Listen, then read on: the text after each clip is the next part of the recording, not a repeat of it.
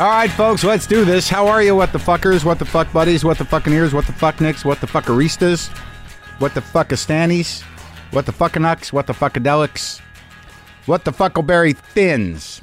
I am Marc Maron. This is WTF. Thank you for listening. I'm glad you're here. All right, here we go. I just wanted to add that too. Here we go. See how that does. See where that takes me. I'm fully clothed today. I am in my garage here at the Cat Ranch, getting ready to go and direct the last day of actual shooting on Maron Season 2, the IFC show that I'm involved with by name and appearance. I'm feeling a little melancholy because it was a long haul, you know, and we did 13 shows at a sort of a breakneck pace.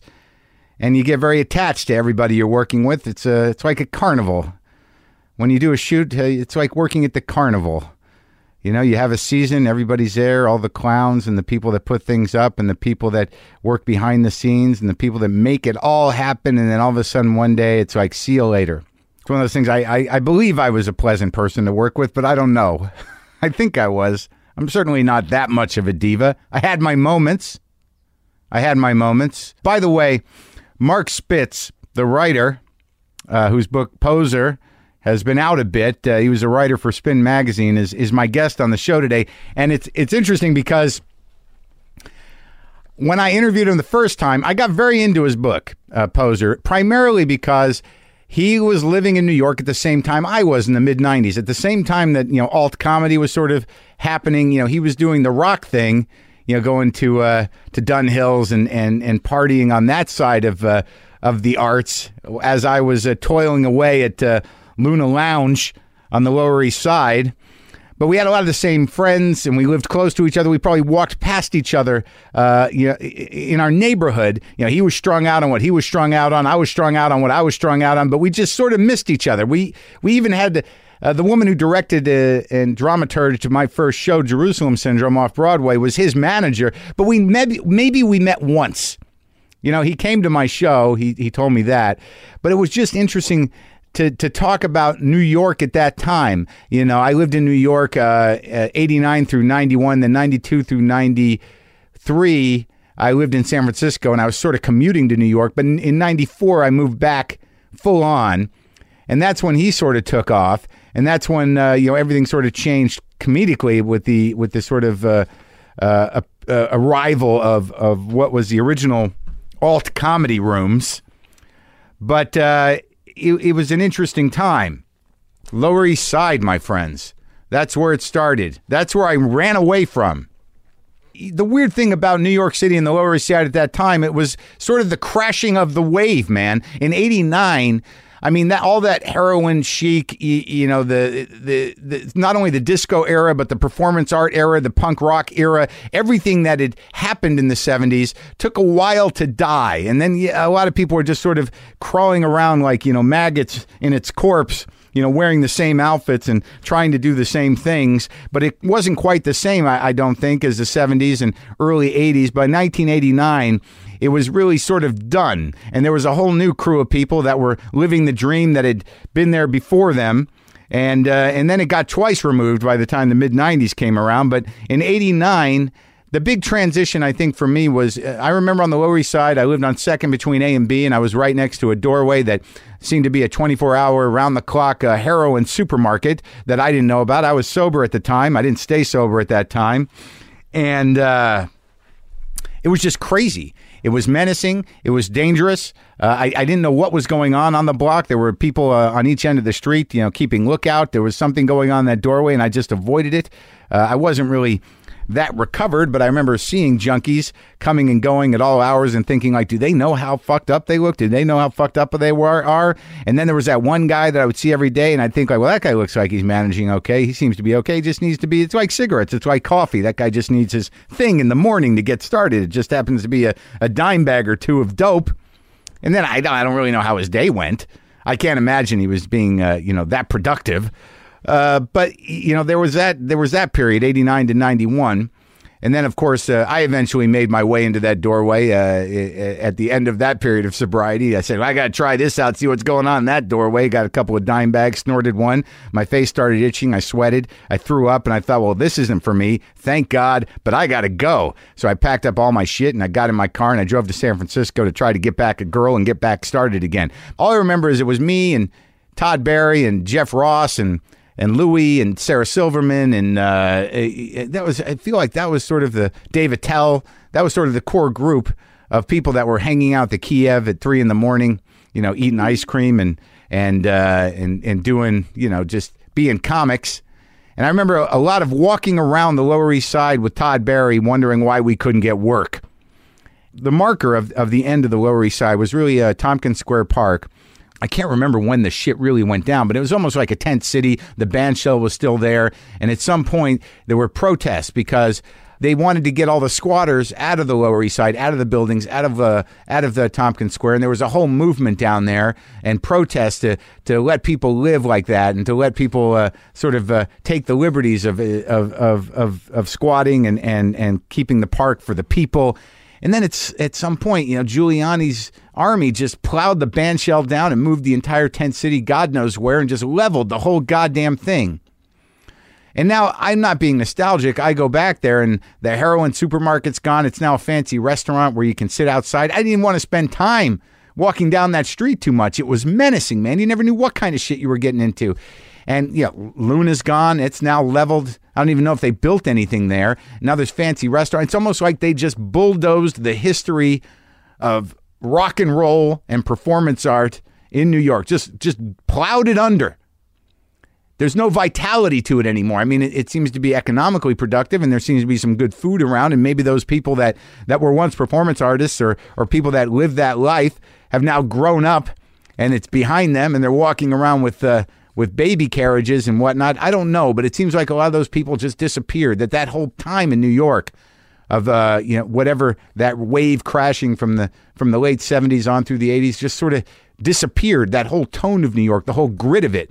By the time the mid 90s came around, when I got back and Marc Spitz was running around becoming a writer for Spin Magazine and doing his drug thing, there was still a lot of rock and roll, but at that time there was like second or third generation of whatever that ghost was, of whatever Manhattan was, back in the 70s. And it was an engaging conversation. We had to do it in 2 chunks because when I first interviewed Marc Spitz out here, I'd only gotten through half his book and I felt bad about it. So we did that half, and then I finished his book and I met him in New York at a hotel and we did the other half. So it's sort of a 2-parter, but not quite. We're going back, man. We're going back to New York's Lower East Side, or New York in general. Late 80s, mid 90s. I'm going to talk to Marc Spitz. I enjoyed his book a lot. It's very specific, but it was very relatable to me. His trials and tribulations with his father, with drugs, and with New York City. It all resonated with me, and we kept missing each other. I swear to fucking God, he must have been right around the corner. We probably went to the same bodega. And also, I want to thank here everybody who was involved in Marin, the show on IFC, Season 2. I believe we premiere in June. No, May. May-ish. May. And I think we did 13 great episodes, and I really had a good time this time, and everybody I worked with was amazing. And I think I'm exhausted. I'm not sure. I got to go to work here in a few minutes and finish it up. I'm going to try not to get too emotional. But there's some amazing guest stars this year. A lot of people that I love came out and either played themselves or played parts on the show, and I'm excited. And I'm also very excited, if you didn't know, that Marin Season 1 is on Netflix and available to stream, all 10 episodes. And why is my cat shitting on my rug? Can anyone ask? Can anyone tell me that? Why is my cat just taking dumps on my new rug? Does anyone have the answer to that question? I know you're thinking maybe the litter box doesn't. I don't know. No, I think he just thinks it's a yard, thinks it's grass. I guess that's what you get for being retro and cool and buying a shag rug, is that your cat will think it's a yard and he will poop on it. Okay, let's talk to Marc Spitz.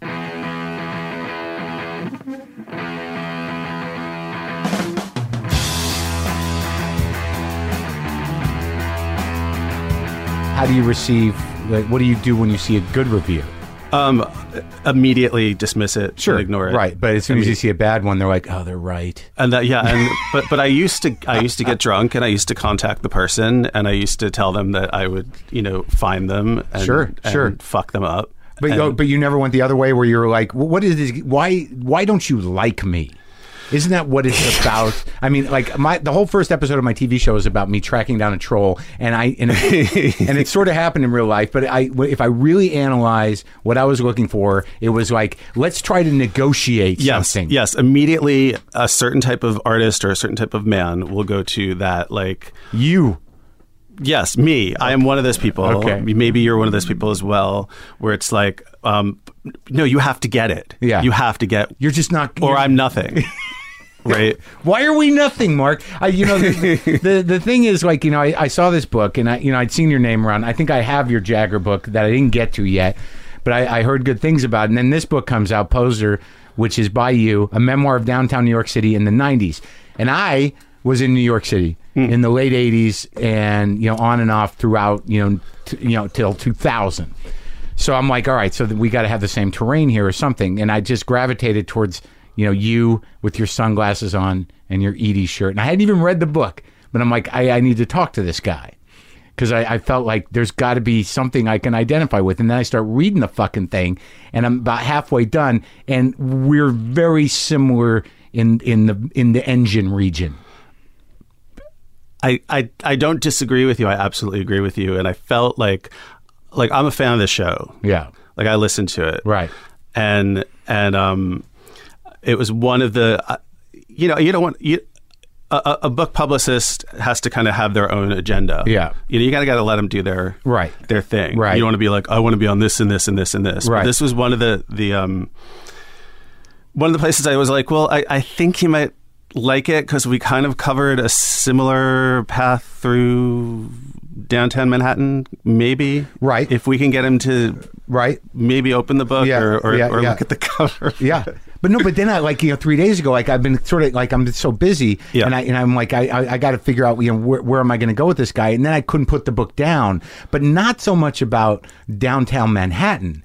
It was just about the sort of you're very candid about what a clown you were, but it was like in the sense it was in retrospect that the way you frame yourself as a younger person wanting to be an artist, you have a certain point of reference now where it's sort of like, well, that was ridiculous, that was infantile, that was you're analyzing and overanalyzing your younger self to the point where I started to feel kind of bad for him. But the thing that resonated more with me than New York was this idea that we both grew up middle class Jews. Our fathers have problems. Yours is different than mine. But it was this fundamental lack of identity and need to somehow finish, building our sense of self. And you see it in other people in the city. Sure. Or you see it in dead artists. But that's a public identity that we've romanticized. Yes. Yeah. And they become your friends, and they become your almost like your teachers. Right, but it's like, Charlie Parker or people like Sure. I remember seeing that Forrest Whitaker as Charlie Parker, and I thought, oh well, I didn't feel any of the pain, nothing. I just like, I want that. I want to be like that. But I want to be a great artist where I walk in the room and someone's like, oh, birds in the room, birds in the house, or whatever. Right, but you're basing that just by saying that about Charlie about Forrest Whitaker, not unlike me, you're basing it on almost exclusively image. That it's like you read about this guy, you read about his life, and then there's this public mythology built around the guy. So you're connecting, like Bukowski was one of your guys. Sure. Burroughs was one of your guys. Burroughs was one of my guys. Keith Richards was one of my guys. That there are these people, and then later in the book, David Thewlis from Naked, which I resonated too. This I'm going to buy that shirt. I'm going to buy that jacket. Do you know what I mean? Johnny from Naked. And I did that. I mean, with anybody that, I've got to put this thing together. But the irony, Mark, is that, and I'm assuming this is the same for you too. But it's all about me, this interview. For some people, that's all there is. But I had that affliction or that liability, but I also was a really hard worker. So it's like I didn't even need it because I was already doing the work. But there was an insecurity there. Already trying to get much better as a writer. Right. And already given whatever modicum of talent I was given if you have it, if you have it. Right. So it was like a completely, so that's maybe why I was looking at it like, what an idiot I was, and in an affectionate way, because like... No, it's definitely affectionate. I utterly unnecessary, because I was still reading, books and learning how to write and taking my classes really seriously, and got to New York. Not just to walk in the footsteps of Allen Ginsberg and Patti Smith and Jim Carroll but got to New York to be a better writer, to be exposed to the things people say on the street, and be exposed to... But also to live the life. I mean, the publishing world, right? And but the way you frame it, to live the life, yes, in the book, that the really most of in terms of what you see yourself in retrospect, or who you see that kid was a kid that was hung up on living the life necessary to be a great writer. Put myself in the Chelsea Hotel, and that's like half. But that was hilarious. Yeah. All right, so the reason I really like this book is that it's very specific, but to me, because I relate to it so much, I'm like, all right, so this life, these musicians, this idea of pursuing a life as an artist is a common one, and not only is it common, but you and I have a lot of similar kind of experiences around certain writers, and it seemed to all kind of, when you were growing up, you grew up on Long Island. Yeah. 5 towns. My cousin's from Hewlett. I have some familiarity. My Jewish upbringing was in New Mexico. They got away from that. But I mean, what, in that world, what were you fighting against at that time? Just the fact that you could recognize someone by the car they drive. Yeah. It was like this sort of middle class, maybe upper middle class kind of suburbia, but it was really a small town with the sort of patina of upper middle class suburbia. It was really like, there's Cheryl in her Seville, beep beep, hi Cheryl. Like, sure. It felt so small. Yeah. Cheryl, Sarah, Rachel, and none of them, Jill, right? And none of them would fuck me. Yeah. Like none of them would. They wouldn't get. It was a jock culture. But you also identify yourself as a Jewish American prince, which I don't feel like you essentially fall into that. Yeah, I was rebelling against that as well. Big time, right? I wanted to know what it was like to be. Cooking a can of soup on a radiator in the Chelsea, Do you remember the first experience you had in identifying with that lifestyle? Yeah, it was. We were replicating it up at Bennington. No, but I mean early on, because when you were a preteen or probably a junior high, what was the moment where you're like, that's where I'm going to go? Being with my dad and going from racetrack to racetrack and seeing the beat down people. I mean, it fucked me up, and I'm on the fence in terms of I wish it didn't happen, but at the same time, it was definitely like a good window. So your relationship with your father, your parents... See, it was the first time I ever saw anyone who didn't have all the money they needed. Right. Who didn't have like a guarantee that they were going to like fill the tank up. Right. So your dad lived like that? He still is, rambling, gambling man. Really? Fuck yes. So how old were you before your mother stopped putting up with that shit? I was like 10 when she finally kicked him out. And do you know have you talked to her about the reasoning there? I mean, what was the straw that broke the camel's back? Yeah, my dad used to smoke a lot of, I feel weird saying this in a public way, but I'm just going to, it's in the book, but he used to get high. You're going to have to accept that he might not like your book. I wrote a novel called How Soon Is Never like 10 years ago that fictionalized him. Yeah. And he didn't talk to me for a year. Yeah, see, my own father. Yeah. For a year of our lives. Yeah. Like, what do you think it's going to say? You think he's read the book?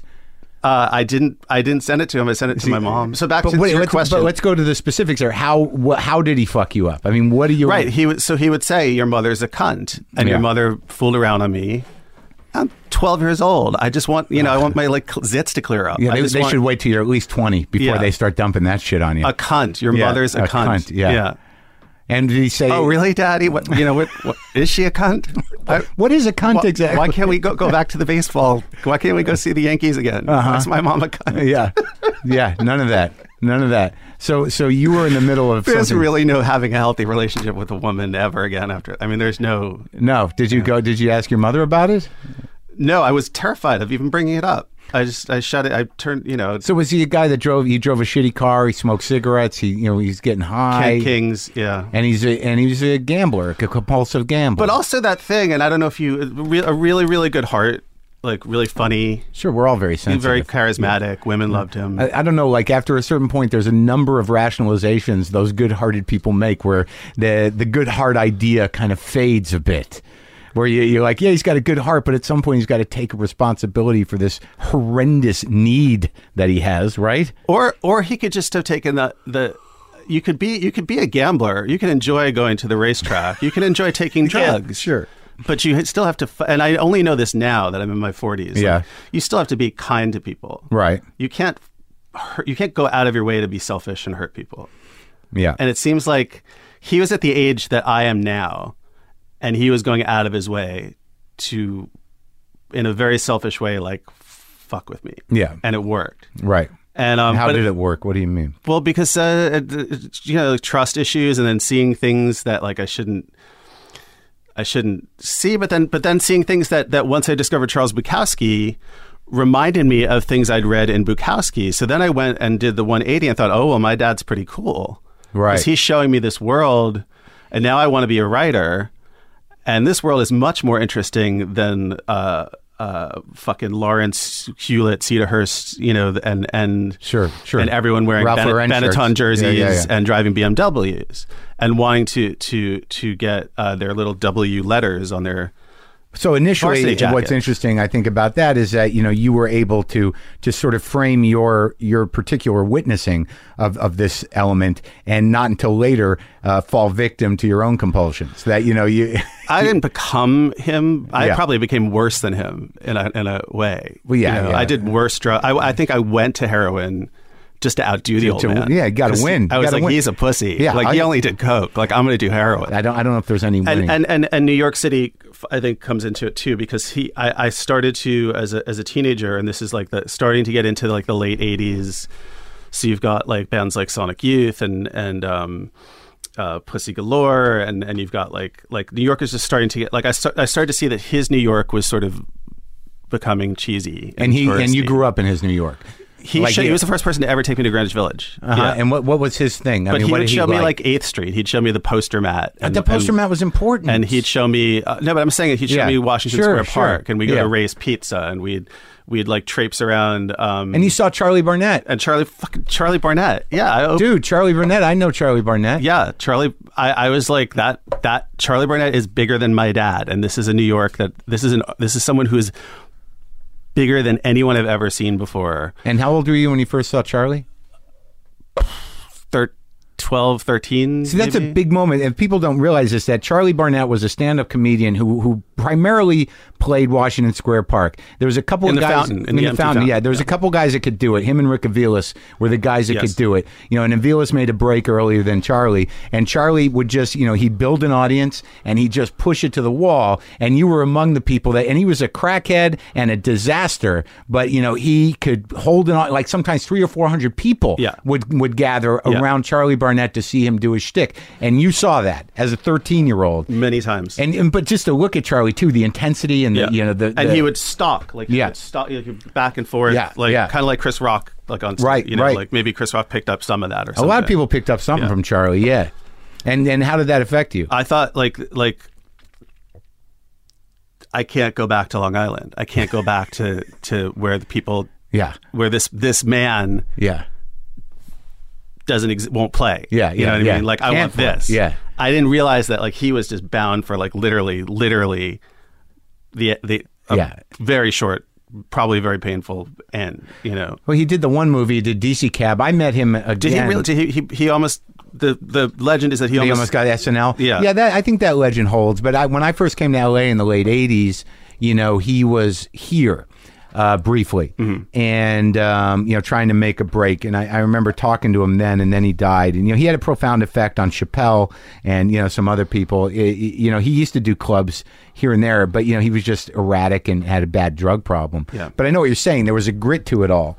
So you needed to get out of Long Island, And what, but the poster, Matt, these, like the landmarks that you talk about were like that. When I used to go visit my grandmother in New Jersey and take the bus into New York, I'd go to those places. Colony Music in Times Square was another thing. Yeah, Colony Music. Yeah, that I used to do. But the poster places were fucking insane. I don't mean to, the poster mat was great. It was exciting. Yeah. And it was like, and Flip was right across the street, and there was like Unique on Lower Broadway. Right. It was like Desperately Seeking Susan time in the city. I don't think, I think that's why I love the book, is I don't think people really understand, unless they experience the sort of hold that New York can have, this, particularly at this point in time where things sort of were changing, on your psyche. It was like really the last sort of gasp of New York as being, gritty and inspiring and everything else. And the junkies were just, by the time you got down there to live, that was almost coming to an end. Almost. I've been really lucky in my life getting in on the very tail end of things, whether it's that New York, like New York that's not that far removed from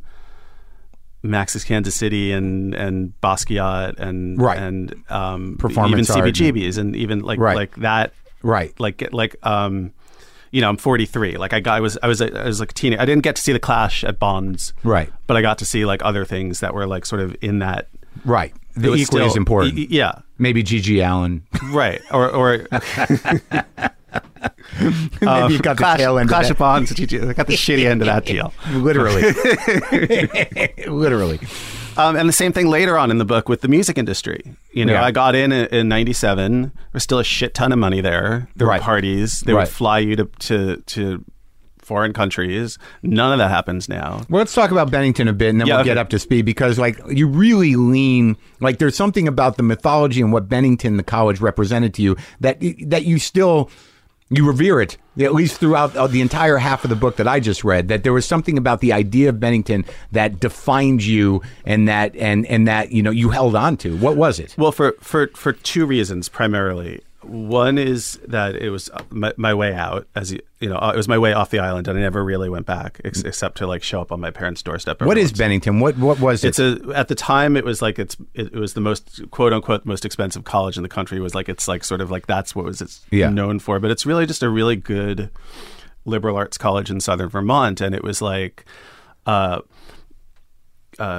Jill Eisenstadt and Bret Easton Ellis and Donna Tartt had all just come out of there, and they were publishing these big books. Yeah. So that was kind of where I got into Sarah Lawrence, I got into Bard, I got into Hampshire. I did the whole gamut. Did you only apply to girls' schools? What the fuck? I wanted to meet girls. Okay, all right. All right. It had a real reputation at the time. Yeah. And largely because of Bret Ellis. Right. Rules of Attraction had just come out. Right. And that was, he calls it Camden, but it's really Bennington. Yeah. And Lesson Zero had come out like before that. I like that book. And American Psycho came out while I was at Bennington. So he was like, that was the model for you. You had your heroes in place, but you had teachers there who were published, and you had their sort of winking, like, you come here and maybe you can get an agent, you can get published, and like it was like for people who wanted that. Right. And I already wanted that. Right. I wanted to see a book with my name on it. That was my goal. You're surrounded by these mountains. You've got like I think 600 students. You're a virgin. Yeah. Half of the guys are gay. Yeah. So you're going to get laid like every. You're going to form that. You're going to turn into basically this monster that you've always wanted to be. Thank God for college. And then and then you get the whispers. It starts with a whisper, but it's like, oh, someone's got heroin. Heroin's coming. It's coming. Like someone's gets. But what led up to that? I mean, there were like when I was in college. I mean, ecstasy just came on the scene towards the end. But you had pot, you had coke, and you sort of go through it. But you have to be specific in when I'm talking to you in that you aspired to be a drug addict. Yeah, and when I wrote the book, I didn't want to hide behind like some oh, it's hereditary, or well, it might be, but still I'm sure it is. All I wanted to do when I was 10 was smoke cigarettes. Yeah, no, I went for it. Yeah. But, there was this weird line when someone first tied you off that, you were like, you still had an aversion to needles, at least early on. And the coke was so good in New York. And I remember that shit. They sold it next to where I lived. When you got to New York, I was living next to where you were scoring. I lived on Second between A and B, right next to that fucking doorway, just up from B. And, there was, those Mexican dudes. Sometimes they like, keep moving. Right. Yeah. It's hot because it's hot out. Right. The cops are out. Right. That and guy. then there's sometimes like, what do you need? Right. And they sold coke and heroin in the same spot. Oh, I know that. Yeah. See, if I'd known that. But I went there, I was sober for the first time, and I ended up starting to snort heroin. Yeah, I heard you say, you said that on one of your shows. I heard you say that, and I thought I made the connection. Yeah, but that I was like, where it was. that maybe that's the same spot. But it was a very popular spot.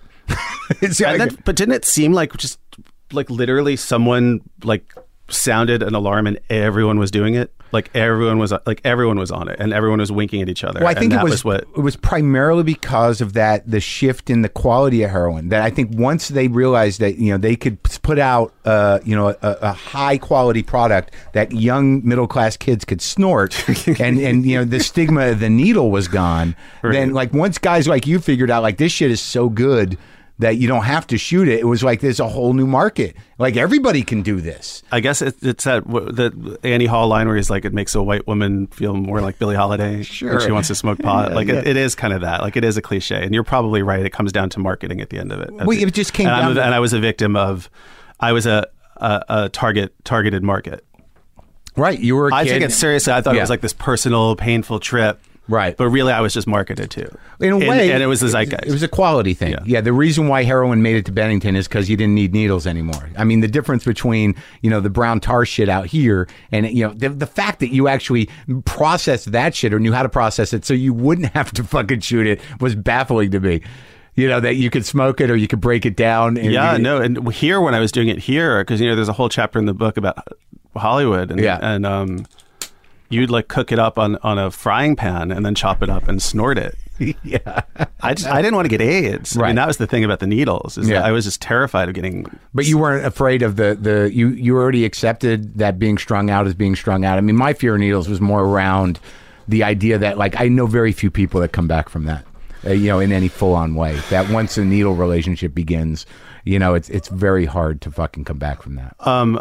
I think I mean it's hard to admit this like even like in therapy, and much less like in something that people are going to hear. But like I think that I just wanted to say that I shot up. Yeah, sure. And it's and also, and I don't want to say this in a way that's going to encourage anybody, but it's a killer high. It feels so fucking good when you shoot up. I mean, it just really? does. You know the difference. Like it's that train spotting thing where he just falls through the floor, right? And the floor disappears. Yeah. Like that's real. Yeah. So in the Villa Carlotta. Yeah. Like over in Franklin Village. Yeah. I fell through the. Yeah, and that was it. Yeah. Not so much at Bennington the first time because I think I was just scared and the adrenaline. Well, I think that's what balances your character and probably why you're still alive is that, there was a self-awareness to the whole process. I think that the fact that, a lot of the reason you were doing this was just to live the life that you thought was necessary in order to be the artist you wanted to be, that kept you in check somehow. That and luck. I think luck. Sometimes, some people just die. And they're not lucky. And they're just dead. Yeah, and they were doing the same thing that I was doing. Yeah, just a bad mistake. First timers. We would wake up in the morning and we would read in the New York Post, the same shit that the same. They used to stamp them with little brands, so we would know what it was that killed the dude. Tango and Cash. Yeah, or Bad Lieutenant, or whatever. It's like we would know. Oh, we did that, and then we would feel real cool. Like, fuck that guy, he died. Yeah, we did it. Yeah, we lived. Yeah. Well, that was the fucking thing. Our dicks are bigger than that guy's. Sure. Dicks, I mean, that was a bit I used to do. Is that like for everyone? Whenever that news story came out that shit was killing people, there were a bunch of junkies on the Lower East Side going, "Where are they selling it? That's got to be good. Yeah, that's got to be clean." I was that dickhead. Yeah. But let's talk about the art of it, though, because when you were at Bennington, you said you worked hard, but I mean, you were building this identity for yourself and doing everything you could. So you're at Bennington. You're writing poetry.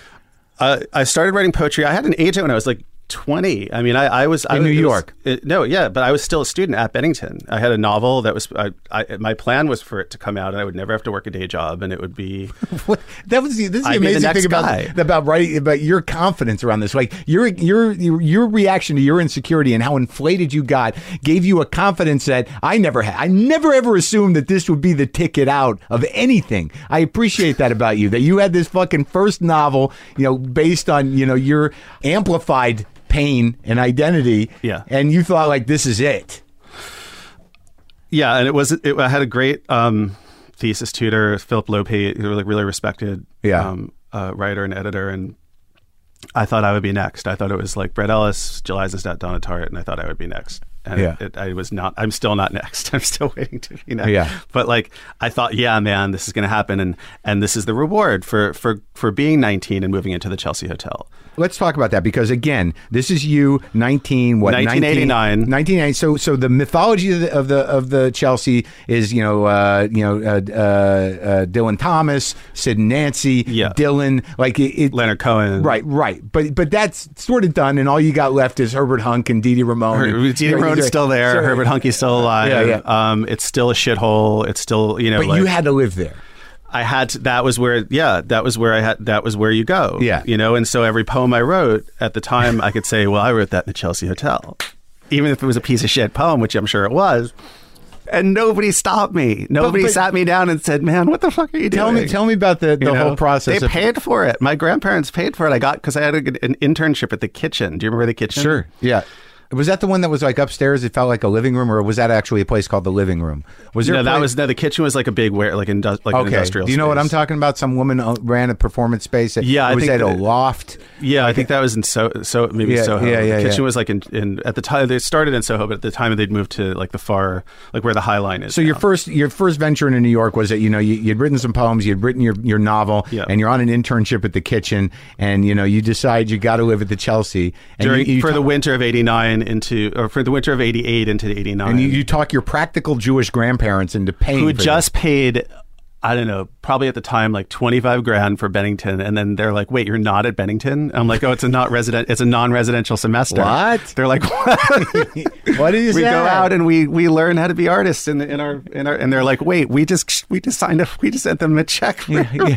It's a tough sell. I'm like, "No, I'm not there, and I got to fill like 3 months in the middle of the winter." All right, so you go to the Chelsea. Tell me about this.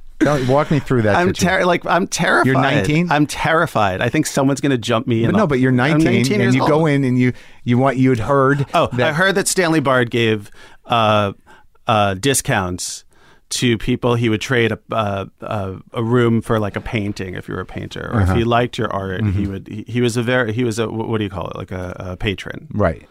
He was the manager. He was the manager at the time.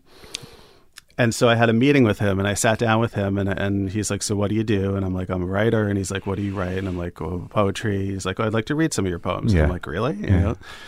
And the whole time I'm there, I'm trying to I'm waiting for him to just basically say, welcome, like you've made it, you know what I mean? Like whatever it is, I wouldn't even know what success is. Yeah, I'm going to give you Leonard Cohen's old room. Yeah. That's how much I like you. Right. Yeah. And one day you're going to have a plaque outside and you're the next. You're the next. Of course. Yeah. And of course he said none of that, but he did end up giving me a little bit of a break on the room. And my grandparents, if I told them that I got like $20 off, they think, of course, that was success, and they paid for it. It was a bargain. How was your first night there? I slept in my clothes because I was afraid someone was going to break the door down and rape me or fucking kill me, or I didn't know. I was just like, if I make it through the night and I see the sun come up and I spend one night in the Chelsea Hotel, then the second night in the Chelsea Hotel can't be as hard because there's a context. Yeah. And then by the end of the week, I'm going to be I'm going to be a Chelsea girl. Yeah, absolutely. Living in the Chelsea. And that's exactly what happened. By the end of I was taking cabs with friends just so I could be like, oh yeah, Chelsea Hotel. Yeah. And they dropped me off, and like they'd wave me in, because they used to lock the door at night. They'd have to buzz you in. Yeah. And there was something, I write about it in a way that, like you said, I make myself like sort of the butt of the joke, but there was also something beautiful about it. I mean, it was this gorgeous old building where so much art was made, and now they've like fucking gutted it. I don't know if you've seen it, but they're turning it into like shitty condos or whatever they're turning it into. I've been there. I'm not assuming they're going to be shitty, but it's not going to be what it was. There were things that were there for people like me and people like you to hold on that to. I think I'm not even sure they're even available. If But you I mean, come to New York now and you wanted to do what you wanted to do, and I wanted to do what I wanted to do, where would we even go? No, I think Can't go to arguably Ludlow Street, that's for sure. No, you can't go anywhere. I mean, I think arguably what, all of that stuff, that you were there at the tail end of it. Yeah. It's fucking over, dude. And that's why it's all gone. It's all American apparelized now. Yeah, and it's all restaurants, and it's all like and all it's the safe, and it's fucking completely safe. All the people that used There's to be, no risk. Well, you can't. People who work in the city can't even afford to live in the city. Tulsa, Oklahoma is New York now. Anywhere is New York now. The internet is New York now. You don't have to go to New York to be in New York now. I guess what I'm trying to get at in talking to you is that that feeling of wanting to hold on to that. Of wanting to live that way, against the momentum of where culture was going. Even when you talk about your roommate with the hypertext business, I kind of remember that bullshit too. Yeah, he was really into DJ Spooky. Yeah, and but that wasn't what what resonated with us.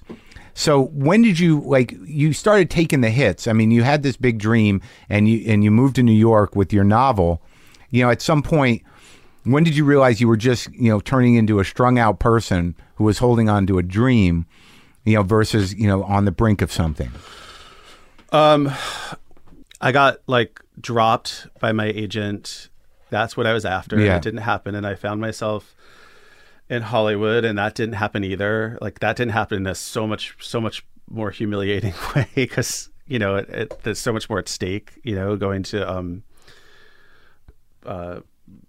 meetings at studios and things trying to we followed a chick out here. Yeah, I followed my girlfriend at the time, Zoe, out here, and you lucked out because I figured I would be her father was a famous composer. Yeah, right. And he did the score for RoboCop and The Blue Lagoon, and they had a big house out in Encino, and she wanted to be she was in a band, and we were all just sort of trying to make it in Hollywood, and I just so many things that sort of got close to happening and then didn't end up happening. And I was doing theater on the Lower East Side, and I realized there was nothing there. I had nothing but that. I was an empty person, and I was strung out most of the time. And when that didn't happen, and that's all that I wanted to have happen was to be a great writer. I was basically this cipher of a person pushing 30. Right. And then I just got lucky. I got hired at Spin, and I got lucky. I just got lucky. I went from working in a bookstore and selling other people's books, working at Shakespeare and Company on Lower Broadway. So you went back after LA. Yeah, I went back, and I went into rehab. I got humbled, I guess. I got Was that the last of it? No, not even close. Yeah, but so it was around the time that Giuliani was elected and cleaning up, and for some reason, I got to be friendly with this actress Adrienne Shelley. I don't know if you knew her. I went to college with her. Yeah, that horrible fucking story that is. Yeah. I still go sit sometimes when I'm feeling sorry for myself. There's a little park in Abington Square across from where she was killed, and there's a little plaque, and I go sit, and anyway, she was a sweetheart. There are some things that help me start to figure it out, right? And she was one of those people. When you went to rehab, so you're out in LA, and how bad did that get? I mean, were you shooting that tar or what? It wasn't. Yeah, I was shooting it, but it was also I was wandering around, walking, getting into cars with strange people because I thought they had drugs. Things I was doing things that you end up on the side of the road. Doing you did things that you shouldn't be. And LA can be the loneliest fucking place in the world. Especially when you're out there just walking. Yeah, and isolated. It's not New York. New York's like a big friend. I thought being an ex-junkie was cool. I thought being like that in 1992, the first time I gave up heroin, I listened to, there was a song that Fishbone did called Pray to the Junkie Maker or something like that. Yeah. And I thought, oh man, all that shit's behind me, and it's I was a person who developed this pathological attachment to identities that weren't really mine. No, I get it. I get it. But and when one of them was being clean also, Sure. Like I rose above it. Now I got a story to tell. Yeah. Or just, I just do marijuana maintenance or just have a cup of coffee. Well, but and now I'm just trying to be myself. Because I think what you did here, for me anyways, as a guy who's reading your book, was that you gave a voice to something that I thought was very specific and almost unique to the point where I didn't want to talk about it.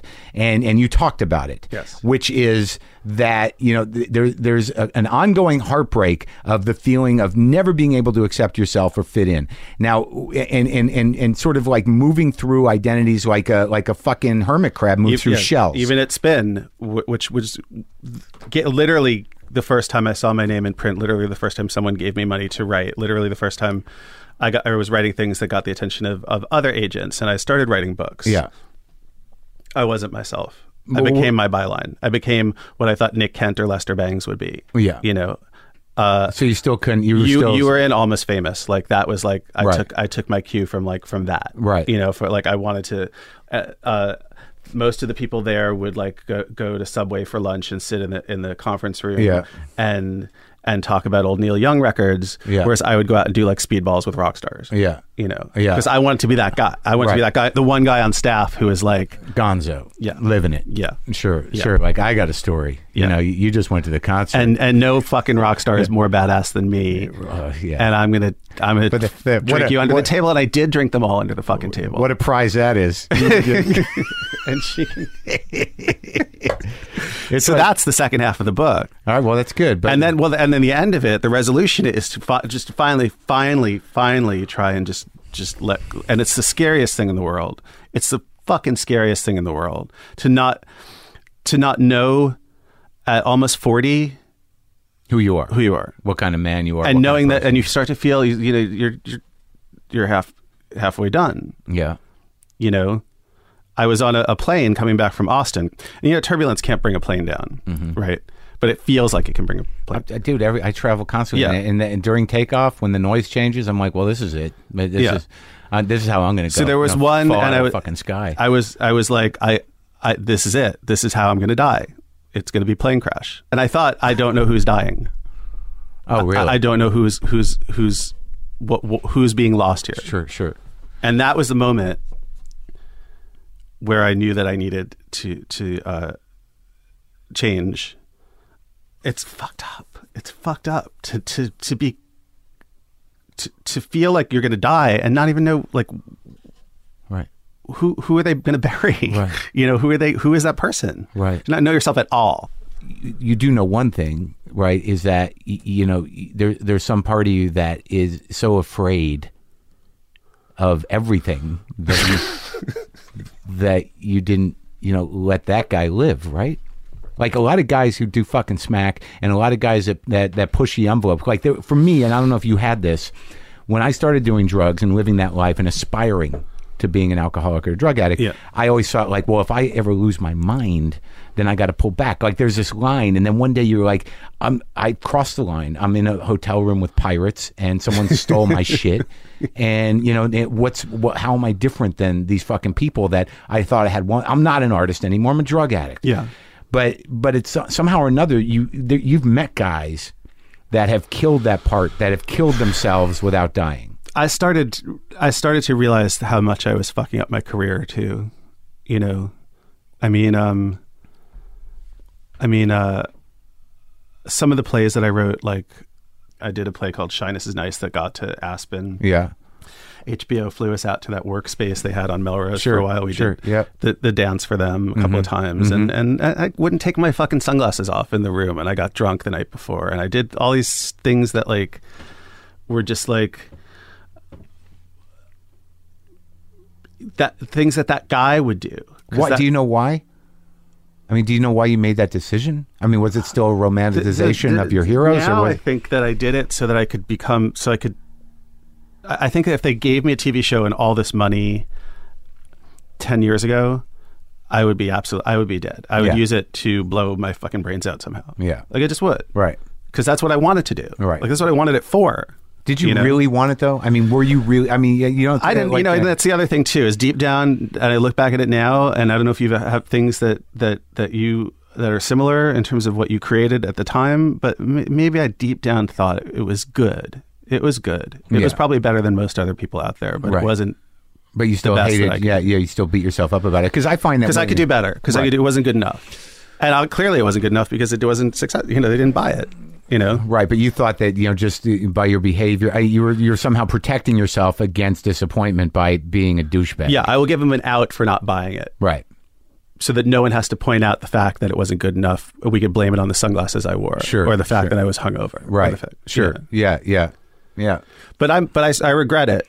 I regret it. I do. I regret it because I would have a lot of money right now. Or if maybe it'd be all gone, Maybe. And I regret it just because because I have a lot of regret. I mean, that's kind of what So what now, outside of this memoir, I mean, you wrote a book on Bowie, you wrote a book on Jagger, you've written plays, you've written these shows, you do all right for yourself, right? Yeah, I mean, this is my seventh book. I'm working on another one. I'm got a bunch of other stuff, that I'm working on. There's a novel that I wrote called How Soon Is Never that is about these two people who try and reunite the Smiths. There's shit going on. I mean, it's not as much as you got going on, but dude, I'm just hanging on. It's like I'm in the middle of this thing, and the only thing that I'm happy about is I do have a certain amount of sobriety, and I do have a somewhere in the last few years I landed in myself. Where I think what I was going to tell you just in terms of encouragement is that, age and a certain amount of exhaustion, forced me to eventually, for, about 80% accept myself. I think sobriety helped, but I mean, I didn't anticipate it ever happening, but I no longer, okay, so I bought Red Wing boots and, I felt like I was the first to do that, but apparently, they're around. I still fall victim to this idea. I finally got an authentic pair of pants that no one else has. And but for the most part, I don't have the energy that I once did to put myself through that fucking... Yeah, age will do it. But what do you get from your parents? Is your mom still around too or no? Yeah, my mother is around. She thinks the book's hysterical. She doesn't. She's like, it was hard for me to read the drug parts. Yeah, I just got that too. I had my mother's like, well, there's some things as a mother I didn't like, but as a person who read the book, I liked. I thought I liked the ending. The ending was good. They had too many references I didn't get, so it's not going to sell. That's what she said to me. As far as you got to throw that in. Yeah. As far as the albums that I mentioned. Yeah. She's been supportive, and the father, I interviewed him for it.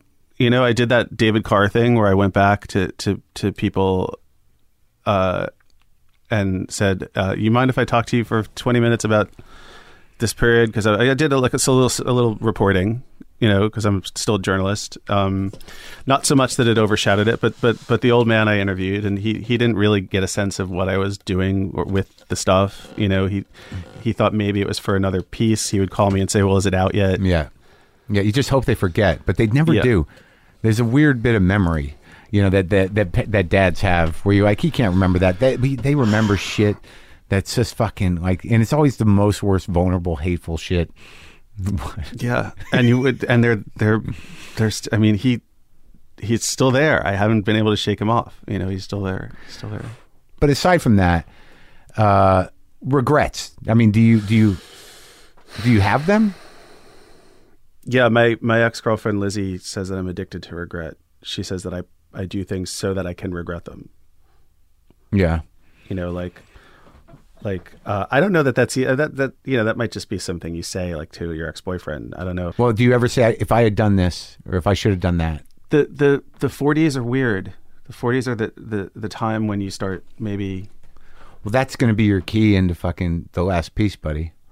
Yeah. Yeah, so you may not be able to shake your resentment, but if you can forgive yourself and not regret, then you kind of, that's a ticket into it. You have to start thinking about shit like that at my age, and I've just started, regret because the party's over. Well, yeah, it's useless. Regret is useless.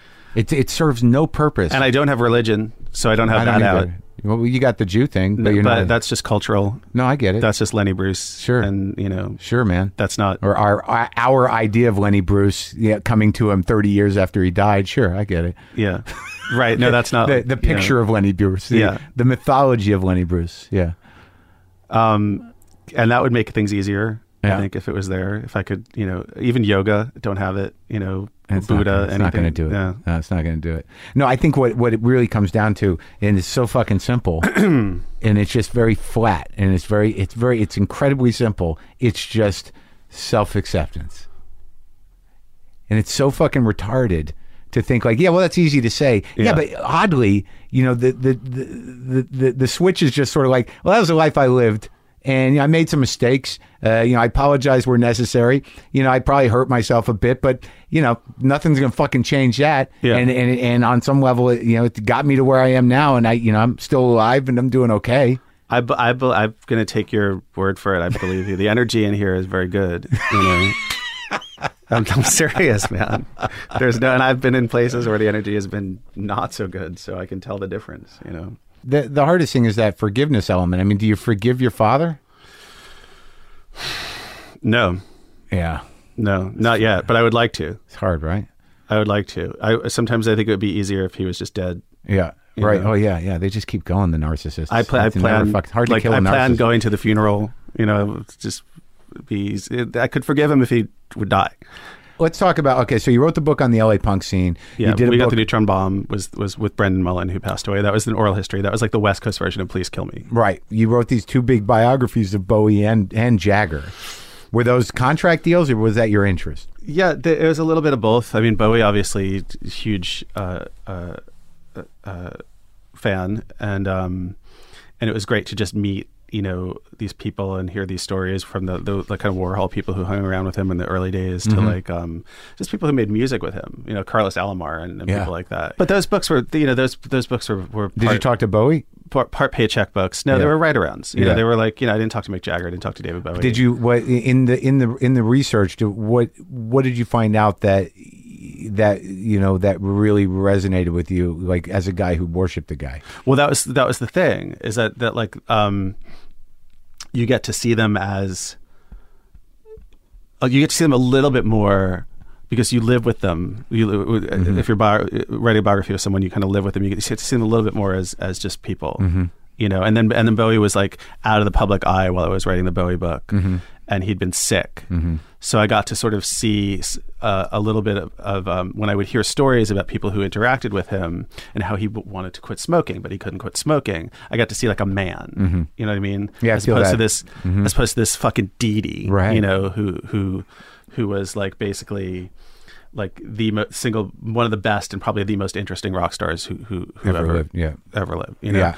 The Jagger thing was more of like me being again. That was like, we're going to pay you got a little flack for that. Did you? You got some flack for it, right? For the Jagger? Yeah, because people thought it was like an answer book to the Keith Richards book, which it totally fucking wasn't. Yeah. I mean, I love that Keith Richards book, and I love Keith Richards, and I wasn't like. But I thought, okay, if they're going to pay me money to do this book on Mick Jagger, I don't want it to be like, these cats who wrote like 4 different books on John Lennon and 3 books on Mick Jagger, and now they're writing a book on George Harrison. Right. I want it to have like a little bit of a point of view. Yeah. And my point of view is that Mick was like cooler than we think he is. Yeah. But just between you and me and everyone who's listening, like I wasn't, like I was writing this, like kind of moonlighting, writing this at the same time. Yeah. Because I was like, who gives a shit, really? Yeah. But people can tell. Yeah. I mean, people know when you're writing a book and you're thinking, who gives a shit, really? And they don't buy it. Didn't sell that well? Not that well, no. Sometimes you have to write a book, especially the way that but you worked hard on it, whether your heart was in it or not. You did your work, and there's part of you that feels like here's another word of advice. You want some more advice? Yes. When you have the thought to go, write all this down for you before I go. When your impulse is to go like, yeah, I didn't really want it, just don't say anything. Oh, you mean like I should? Just because no one gives a fuck. It's just true. Like that cuts both ways. All they want to hear you say is like, yeah, no, I had a really good time. Like. And it's really not that hard to do. I mean, it's true. No, but the weird thing is like you're compelled to be honest. All right. So, I have that same compulsion, but there's a time and a place for that kind of honesty.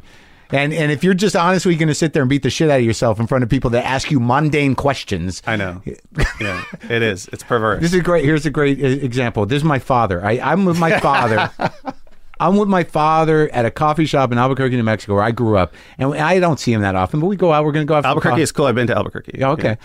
Yeah, I grew up there. It's a great place. But we go to this coffee shop. Some dude comes up to my father. He goes, literally, he says, Barry, Marin, I can't believe it. I haven't seen you in, 15, 20 years? How you doing? And my father goes, well, the money's running out, and I don't know what I'm going to do with myself. I'm supposed to just, fine. Great. Yeah, right. It's good to see you. How's the thing? That might be some of the best advice I've ever received. Yeah, you're right. You're absolutely right.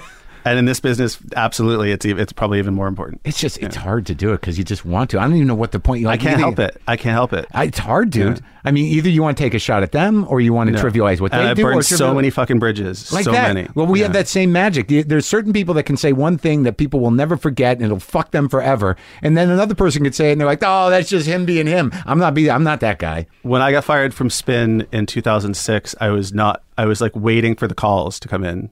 Because I was like, I was pretty flashy. I was like, I got a lot of attention. Yeah. And none of the I didn't get a call from Blender. I didn't get a call from Rolling Stone. And then I started realizing like, oh, right, I was at Pianos and I told the editor of Blender that it was a piece of shit magazine. Right. You're just being honest, right, Mark? Look, we both know. I know it's your job and everything, but it's garbage, right? You just got to shut the fuck up. Yeah, sometimes. Yeah. That's true. Well, you're doing the work. You're doing it. You're doing it Marc Spitz style. Thanks, Mark. I mean, like I said, I'm a fan of that. I got mugged finally last year. Yeah. I know. Ironically, I was 42 years old. I made it through. In the book, you're like, it's going to happen. Yeah. Yeah. I got 42 years old.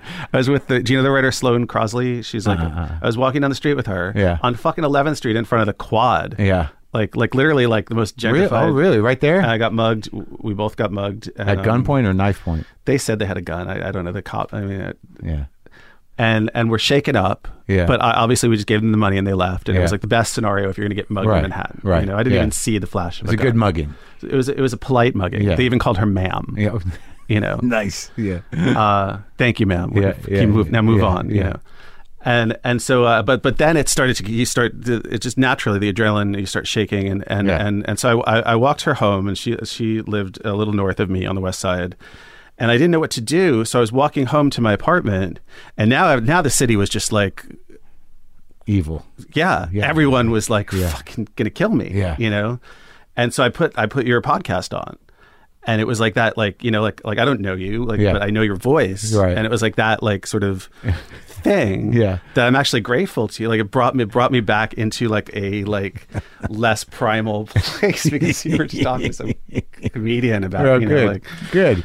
So I'm here to help, man. Yeah, I always thought if I ever got to like meet you again, I would tell you that because that was like I'm glad I was there 42 years old, walking with another published writer like down 11th Street. Yeah, in this day and age. Yeah. Yeah, see, there's a little of the old New York you miss. I took my eye off the ball. I wasn't street smart, I guess, or maybe I'm not anymore. But what were you going to do? Cross the street? I should have. Yeah, I mean, I could have. I don't know. Yeah, she says it was because I was carrying an umbrella. I had like a plaid umbrella, and they were like, they focused right in the plaid one. Get him, not a $3 one, no. The $5 umbrella. No, it was a London Fog. Yeah, he's committed to that umbrella. He's a guy that doesn't leave umbrella places. Yeah. All right, so that was part one. And then part two, because I wanted to make sure to be thorough with this guy because I hadn't finished his book and I loved the book, so I wanted to finish up this interview. So this part takes place in a hotel room in New York City in the second part of our conversation, the second conversation. When I last talked to you, I'd only gotten through, I think, most of your college years and the beginning of the heroin addiction and you floundering in Hollywood. You didn't get the professional junkie. Right, professional junkie part.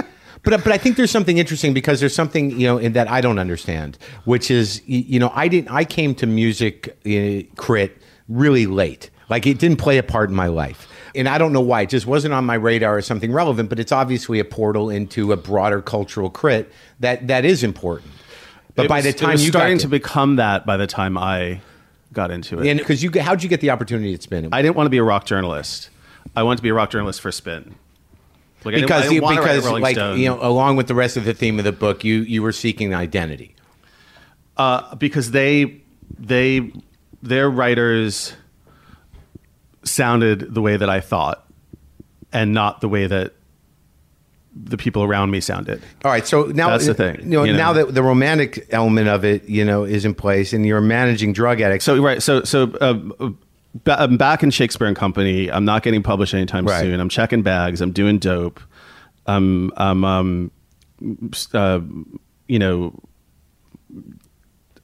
sure I'm about to be fired. Even my girl, we split up. So I was just like couch surfing. And there was this, like, I think it's called like Sessions at West 57th Street or something like that, where it's like Fiona Apple and Beck and all these people would sort of do these live shows for a bunch of connected industry motherfuckers, and like I think PBS broadcasted or something. Right. Like, kind of remember that. So I got into that, and I saw my friend Ron Richardson, who was a buyer at Shakespeare and Company, and he said, "Hey," I said, "Hey man, what's going on?" Because I've been fired at this point. Yeah. And he's like, "I'm at Spin now." Yeah. And I'm like, "Cool, man, you're writing for Spin?" He goes, No, I'm working on the website." I'm like, "What's a website?" What the fuck is a website? Yeah. He's like, "I'm doing content. It's like, we really need content. Are you doing any writing?" I'm like, "Yeah, I'm doing writing." I don't know what's content. I don't know what the fuck. So he gets me an interview, and like literally I clean up overnight. Like, no dope. Go down to Astor Place, get a haircut. Yeah. Just do the whole like this is your last chance. You're 28 years old. You've been reading Spin since 1985. It's your favorite magazine. There's an opening. I don't know what the web is. It's new, right? Yeah. It's like, it's still like the green cursor. Yeah. Yeah. This is like even pre-Matrix. Yeah. There's chat rooms, I think, and you're That's not. it. Yeah. But he's got like Sonic Youth blogging from there, or whatever they called it at the time. It wasn't called blogging, but their electronic tour diary, filing their electronic tour diary. Yeah. And it's this ground floor as it gets. I think the Pitchfork had just started, maybe a year before. Mm-hmm. This is like early '97, and so I get there and I get in the door and I look around, and then I realize that like we are as low on the totem pole as we're like the people in the basement on Enlightened. Yeah, you're an experiment. Yeah, no one says hello to you. The big writers there, they're like the stars. Right. And you're shit. And they're and upstairs, the web is literally shit. upstairs. And no one's putting money into and I'm literally like being paid like off the books. Like, that's how shit it is. So this is like sparking everything, like, like the spite and the fucking, but I imagine at that time, because you had to have you had to reach into some relatively real competitive spirit and try to figure out how the fuck you were going to climb. Well, I had two things going for me. One is that like I've been reading the magazine forever, and the other is that I didn't give a fuck because I was just glad to be off the street. And if I had to go back to the street, or worse, back to Long Island, like to the folks, like I could do that. I had the safety net and I had the junk, so I had like the two things that were like, I don't give a fuck, I'm going to do what I want to do, kind of things in place.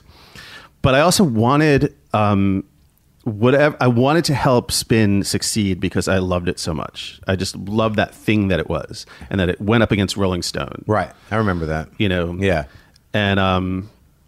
And so I was like, I was wrestling with being a soldier and also being so disgusted by that feeling that you're in high school again, and not only that, but like you're the uncool kid. Yeah, what do you have to do to get? And it's so ironic now. It really is, because print doesn't count for shit anymore, and everything is the web. But at the time, it was completely reversed. It was up is down, black is white. And like.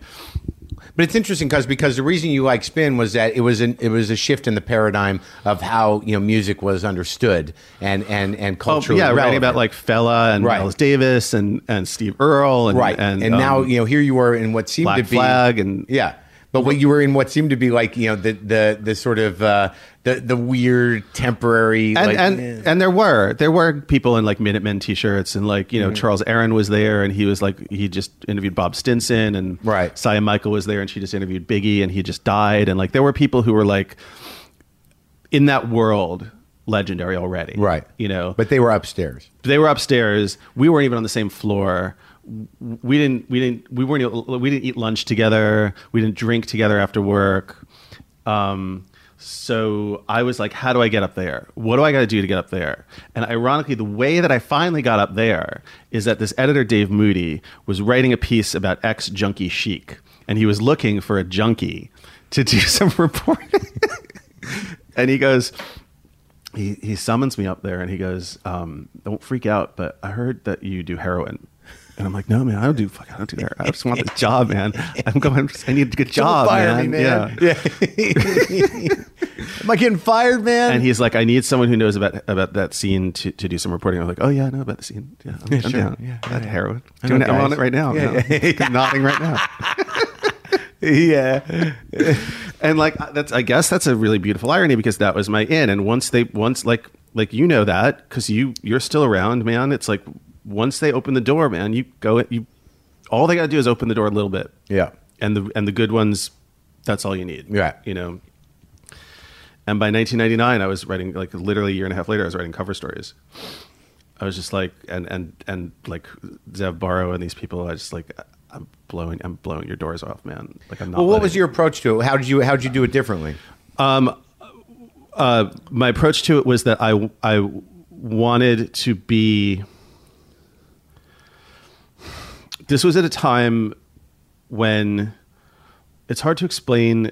I guess it was at a time when VH1 had like a huge cultural impact, where they were starting to recycle the myths of rock and roll via Behind the Music and things like that. It was filling a void because people had gotten so academic in terms of music criticism. It had gotten too classy almost. Right. There wasn't that like Gonzo.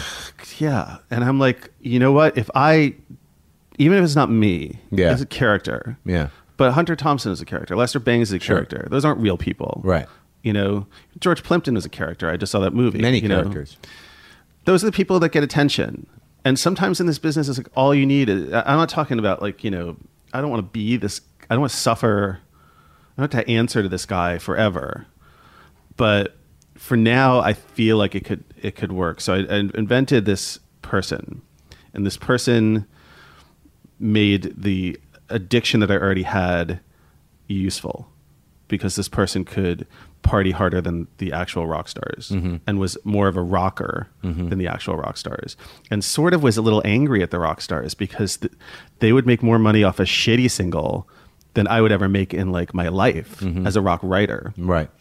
So I was just like, fuck, I had that fuck you. Yeah. Your singles better be good. Yeah. You know what I mean? Yeah. Or thing. And I was and sometimes you get lucky with the zeitgeist or whatever. I hate that fucking word, but It's like all right. Yeah. where just around the time that this is going on, you get Jack White and you get Julian Casablancas and you get Karen O and all these really exciting, fully embracing everything that's like rock, sweaty, beer spitting, loud bands. The kind of bands that like remind you of the Clash or Zeppelin or like all the people that like Lester Bangs and Cameron Crowe and Nick Kent got in their time. I thought that would not happen for me. Right. And when that happened for me and my character was already in place, then I got sent to tour with all of them and drink with all of them and do coke with all of them. Yeah. And it was the right bullshit guy with the right real good bands at the right time. And it was like also that thing that Lester Bangs said, that Exile on Main Street was about partying in the face of tragedy. And there was a lot of post 9/11 partying in the face of tragedy. Interesting. In both hip hop. But their tragedy was Brian Jones, or what was their tragedy? What was he saying? And just Vietnam, the end of Vietnam, and and being chased out of England by the taxman, and just fuck it. So like we're in the south of France, and we're gonna like part. It's like life is shit. We owe hundreds of millions of pounds. We don't even own Mother's Little Helper anymore, or Satisfaction. But so the 9/11 thing was like much more sort of cultural tragedy for everyone. So everyone was in a PTSD. It was a literal tragedy. Yeah. It wasn't a figurative tragedy, but it was also a cultural I don't know what the word is, and I don't want to like. And you were here that day. I was, yeah. It was, what's the word? It was almost like a defiant. It fueled our defiance culturally in the city. It was almost like there were no, short of like the Wu-Tang Clan. I don't know how you feel about John Spencer Blues Explosion, but there's not a lot of like really great bands here. And then it seemed like there were dozens and dozens of them in the fall of 2001, and people were paying attention to them, and we were like. And I'm not just talking about the Strokes, you know. I'm talking about like the Who playing at that show, the Garden, that October. I'm talking about like rock and roll helping rebuild the city, and in a way this country. And I felt like I was a tiny, minuscule component in that because I was writing at a rock magazine and because I believed in the power. That power. And all you have to do now, I mean, you watch that Who shit on YouTube, you still get chills. Or Bowie doing America by Simon & Garfunkel, opening the show. Anyway, so after that, like literally after that, like I almost I subsumed into that character that I invented because it was easier to be numb. It was easier to be somebody else. And it was easier to party in the face of tragedy all the time. So like I was eating Valium, like Tic Tacs. I was doing Coke when I woke up in the morning. I would drink a half a pint of Jim Beam before I even left to go to a bar. You know, it was like, and I told Saya, my boss, I'm like, I said, send me anywhere. I don't give a shit. Just keep me working. Keep me on the road. I went to Australia. I went to Sweden. I went to Paris. I went to Orlando. I would go fucking anywhere. Because I didn't want. Bands, following bands. Because I didn't want to. I didn't want to be downtown. I couldn't. So that's what defines your style and your approach, and you were. It was like a sad synchronistic moment. It locked me into this guy that I never fully intended to be. It locked me into the guy I was pretending to be so I could get ahead at Spin. So you crossed the line, and the only thing that unlocked me was Elizabeth, my girlfriend at the time. How long did it take? About a year. Before you hit the wall? She was persistent. Yeah. I was getting into fights in bars. But you were doing big stories. I was still writing well. What was the best story you ever wrote during that time? What is the moment where you... I've been told that it's the profile in Spin about Ryan Adams. I've been told by people who've read my stuff in Spin. And the irony is that Ryan was doing all the same things that I was, you know. I think why it was good is because it was written in a way... There are two stories that I am very proud of because they were written in a way that I imagined Lester and Cameron and Nick Kent wrote stories, and in a way that increasingly was not the way that the business was encouraging people to write stories anymore. Which was now you listened to albums in conference rooms in record companies because people were stealing music. And you got an hour with a band. You didn't get to go on tour with a band. And you didn't get to hang out with a band in various cities over months. And the Ryan Adams story, I was in the studio with him in New Orleans. I was in his apartment in New York. We were drinking in 2B, that bar. The cop spot, like right up the street. We were speedballing together, you know, but it made for a great story, and it made for a notable story because nobody at fucking Rolling Stone, David Frick wasn't writing stories like that. But that whole model was gone. You didn't go on the bus anymore. You know, I went on the fucking bus. I went out with Guided by Voices. You know, I drank with Guided by Voices. Who could survive that? I went out with the Strokes, you know. I stayed up all night with the Strokes. That was another story. It was like 6 cities. That was my Almost Famous story. You know, they were Stillwater.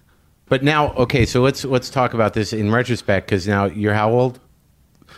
I'm 43. I'm 49, and I feel the same way you do. But I mean, I didn't take the risks that you did. You know, in order to service this spirit.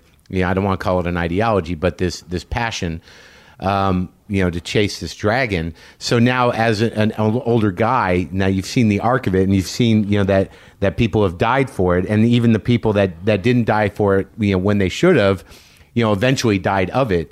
You know, what do you feel now? alone. I feel like you remember that HBO documentary on supermodels who get older and they don't get invited to as many parties anymore because they're not beautiful anymore in the same way. They didn't do the smart thing and become a trophy wife. Yeah. I feel like when I get to the shows or when I get the work, I feel comfortable because I'm able to do it now and just enjoy the music and the spirit. I don't need the to live it, the handicaps anymore. But the irony is that I don't get to the shows as much as I need to, because there's no spin sending me to the shows. There's no, I do a couple of pieces for the New York Times a year, but like there's really no infrastructure anymore. The irony is that once I figured out how to do this without, living it, the monkeys and the feather boas and the bells and whistles, there wasn't shit to do. They're like, oh great, good for you. You're not dead, but like we ain't got no work for you. Is it still out there though? Is the spirit still out there? What do you think about these kids? What do you mean, like the Brooklyn kids? Whatever they are. Well, what do you think about them? What do you think about the 20-year-old comics who are, are well, like, you have to take the hit, Marc. I take it every morning, man. I mean, that's because because there's no other way to frame whatever you feel about those kids other than like kids today. Okay. Oi. Okay, it's easier for me than it is for you because I'm the fucking Marlboro man. Yeah, I'm like the John Gotti. Yeah, I'm the thing that doesn't exist anymore. But I'm There's just not going to be young rock writers, right? Well, I'm just there ain't no place for them to write except in their bedroom. I'm just sort of the cool professor, I could see myself easing into that if I could. But the network. I'm not good at networking. The one feeling I have, this is the weird thing, is that what you grow to learn, whether there is rock writing or not, or whether the spirit still exists, is that either these kids are going to survive it.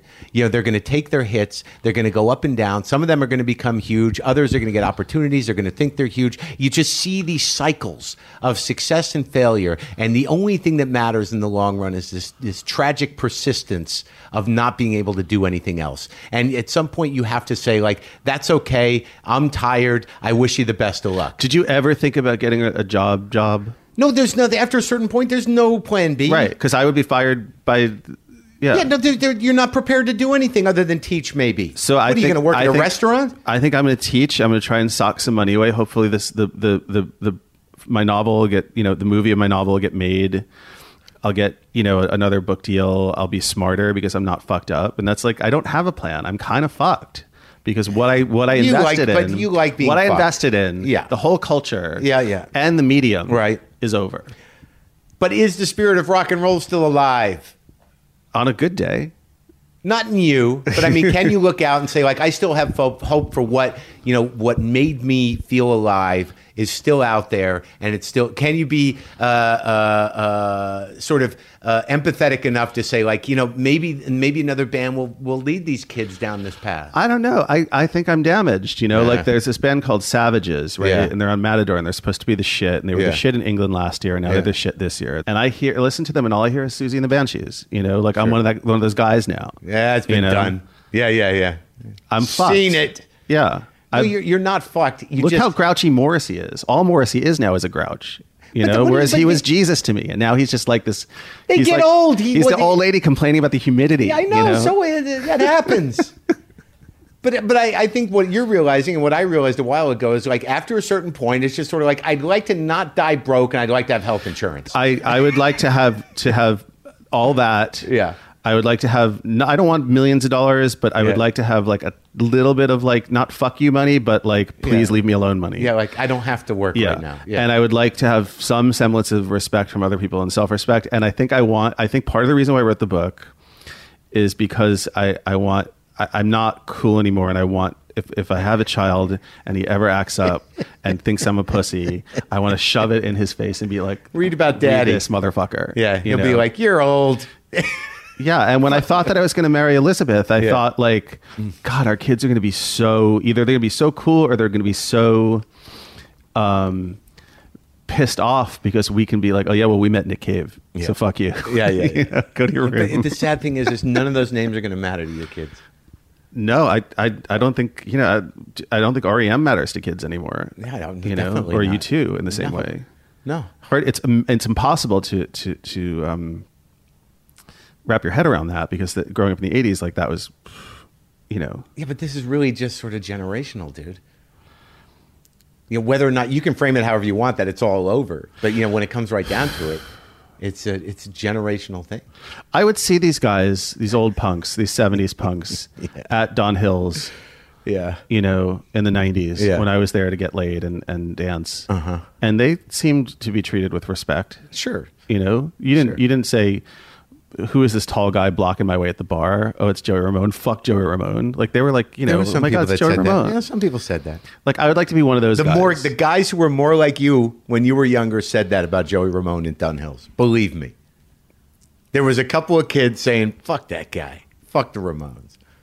Yeah, no, wearing an Exeter t-shirt. When Richard Hell's memoir came out like a couple of weeks after mine, I was like, fuck that guy. That dinosaur. That 70s cocksucker. They've been in the way all along. When do they get out of the way? Yeah. Yeah. The blank generation. Blow me.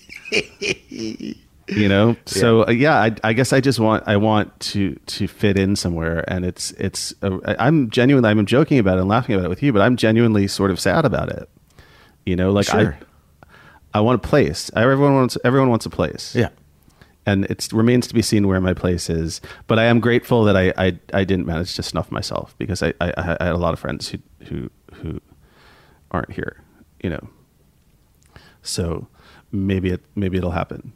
I hope so. And it was good talking to you. Yeah, you too. Thanks, Marc.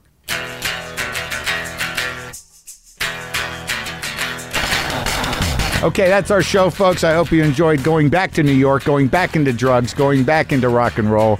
Marc Spitz is a complicated but good man. And I'm glad we had that conversation. Go to WTFpod.com for all your WTF pod needs. Leave a comment. Try not to be a dick, but I know it's very difficult for some of you, Smitty. And what else? What else have I got for you? There's T-shirts there. There's things happening. If you get the premium, if you go to WTF Pod and get the free app and upgrade to the premium, you'll find myself and my partner, Brendan McDonald, giving sort of a primer of the episodes we think are may be under-listened to, but definitely amazing. A little guide, a little deep cuts commentary on the premium. And we're going to be giving you more premium content as the year goes on. And thanks you all for listening. Hope you enjoyed that chia pudding. Hope some of you took me up on that. Boomer lives!